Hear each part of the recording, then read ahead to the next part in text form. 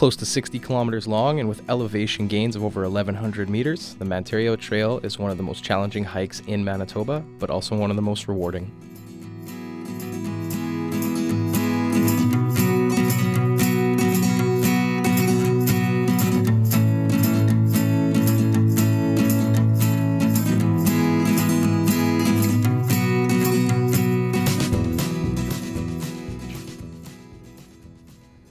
How's it going, everyone? Welcome to the podcast. So this podcast is going to cover a few favorite trails of mine, as well as some general outdoor tips to help get you out exploring. Manitoba's got a naturally beautiful landscape. A lot of people don't get out there to experience it because they think it's all prairies and boring, but it's not. The Canadian Shield just out east is incredible. So if you don't go hiking, I encourage you to go, and I hope this podcast helps with that. So today I'm going to be talking about the Mantario Trail. For those of you who aren't aware, the Mantario Trail is Manitoba's longest hiking trail. It's between 60 and 63 kilometers, and it's considered the most challenging of all the hiking trails in the province. Vast majority of it is remote, so this hike isn't for beginners. You'll have almost no access to the outside world in most areas, so you have to come prepared. Mantario Trail has two entrance points, the south and the north trailheads. The south trailhead is located off Highway 312, just beside Caddy Lake, with the north trailhead just on the shores of Big Whiteshell Lake off Highway 309. The Manitoba Naturalist Society created the trail in cooperation with the Manitoba Parks branch in the early 1970s. I almost always start my journey from the south trailhead.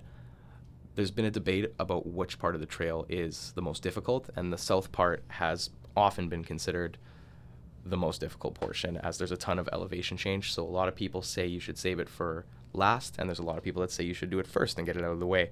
There are a few forgiving areas, though. As you pass through an abandoned airfield and an old logging road, you're going to be forced to climb granite cliffs, which offer incredible views of the lake, but you also have to navigate deep ravines where you basically feel totally enclosed by the surrounding woods.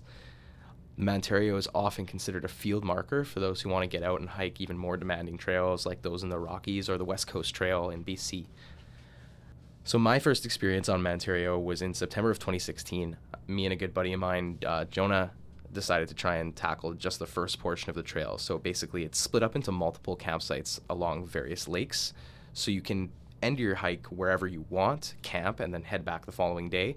Or obviously you can go the whole way through. There's one campsite in particular at Caribou Lake that people generally make an overnight trip out of. It's about 20 kilometers in, and that's where Jonah and I stopped our first time doing the trail. It was definitely a lesson in humility, as we were not nearly prepared enough. We thought we were going to be prepared going into it, but you're not until you do it once. I didn't bring enough socks. Our water purifier ran at like a rate of 2 drops every minute, and we brought the heaviest type of food we probably could. I had cans of soup that barely cooked. Like big bottles of water because we didn't have a filter that was good enough.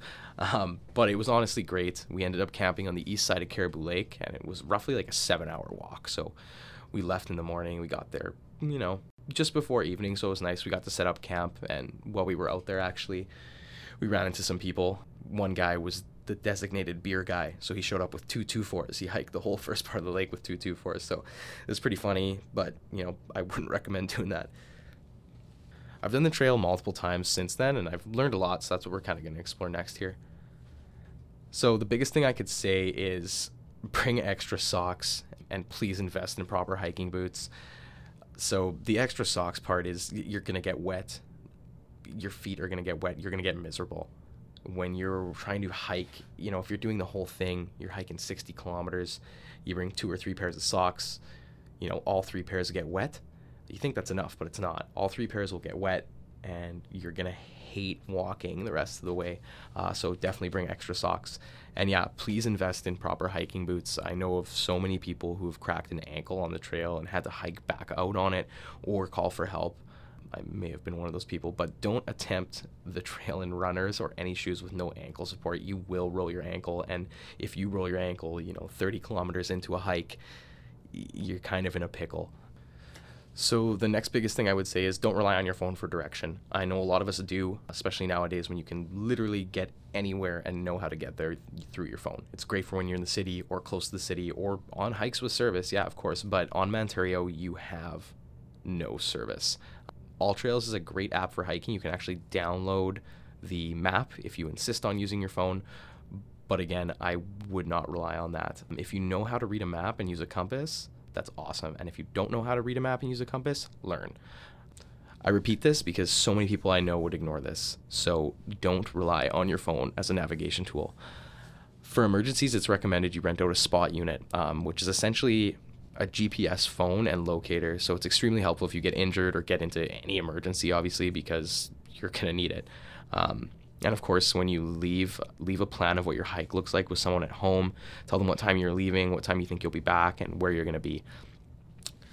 I'm not just going to rattle off a list of stuff to pack because it's going to be super boring, and a really good general list, though, of what you can bring can be found on Wilderness Supply's website. So if you just look up Wilderness Supply multi-day hike packing list, you'll find it. So thanks to them for putting that together. Another thing I'll stress as well is bring a reliable water filter or water tablets. It's really difficult to pack enough water in your bag because it gets heavy as hell and it weighs you down. I think my pack was probably close to 60 pounds. I mean, it's like carrying a small child with me on the whole hike. It makes it harder. So bring a good water filter like a Life Straw and it'll essentially eliminate this issue. You can also bring tablets and stuff like that you could put into your water, but I've never used those. If you plan on hiking the whole trail, you'll want to arrange to be picked up at whatever trailhead you end at, unless you want to hike the extra 60 kilometers back to your starting point. I don't think you want to do that, though. I'll tell you that now. That's just so long. So you have a few options here, but it's all about what you're comfortable with, basically. So if you're hiking in a group with people with multiple cars, basically you can drop one car at one end of the trailhead and another car at the other trailhead. So when you're done hiking, you both pile into that second vehicle and drive back to the opposite trailhead and pick up your car. Some hikers will also leave a bike chained up at one end of the trail and basically cycle back to pick up their car after hiking. The road back is about 66 kilometers long, so just be prepared because your legs are already going to be tired. Another option, and the one I usually recommend, is to just arrange for a friend to drop you off and pick you up, or at least pick you up at the end of the trail and drive you back to your car.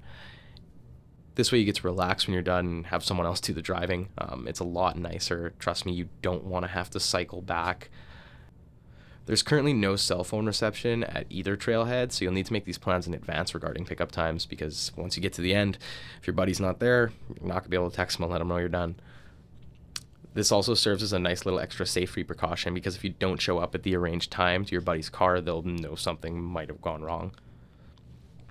Another option that a lot of people on the Facebook page recommend is a key swap. So these can be arranged with other hikers that are tackling the trail, where basically both drivers will exchange spare keys and then hike in the opposite directions, and then using the other hiker's car when they reach the end of the route. Depends on how comfortable you are with giving your keys to strangers. There's a group on Facebook for Mantario hikers, and it's a good place to try and arrange these. I would just say make sure you meet beforehand, confirm that they have a valid driver's license and whatnot, because you don't want someone driving your car that can't. I personally don't want to give my keys to a stranger, so I don't ever really do this unless my friends are the ones heading the opposite way. So that's it for me. I encourage you to look up more about Mantario online. Mantario Trail Government of Canada website has a lot of good information on it, and if you decide you do want to go hike it, I'd encourage you to pick up a map, study it, and then get out there, because it is truly crazy to see something like this and experience something like this walking with just your buddies for 60 kilometers through the bush. Really helps put things into perspective, if that makes sense. But just try and get out there and hike. We have a beautiful province, and I encourage all of you to try and get out there and see it. So thanks for listening.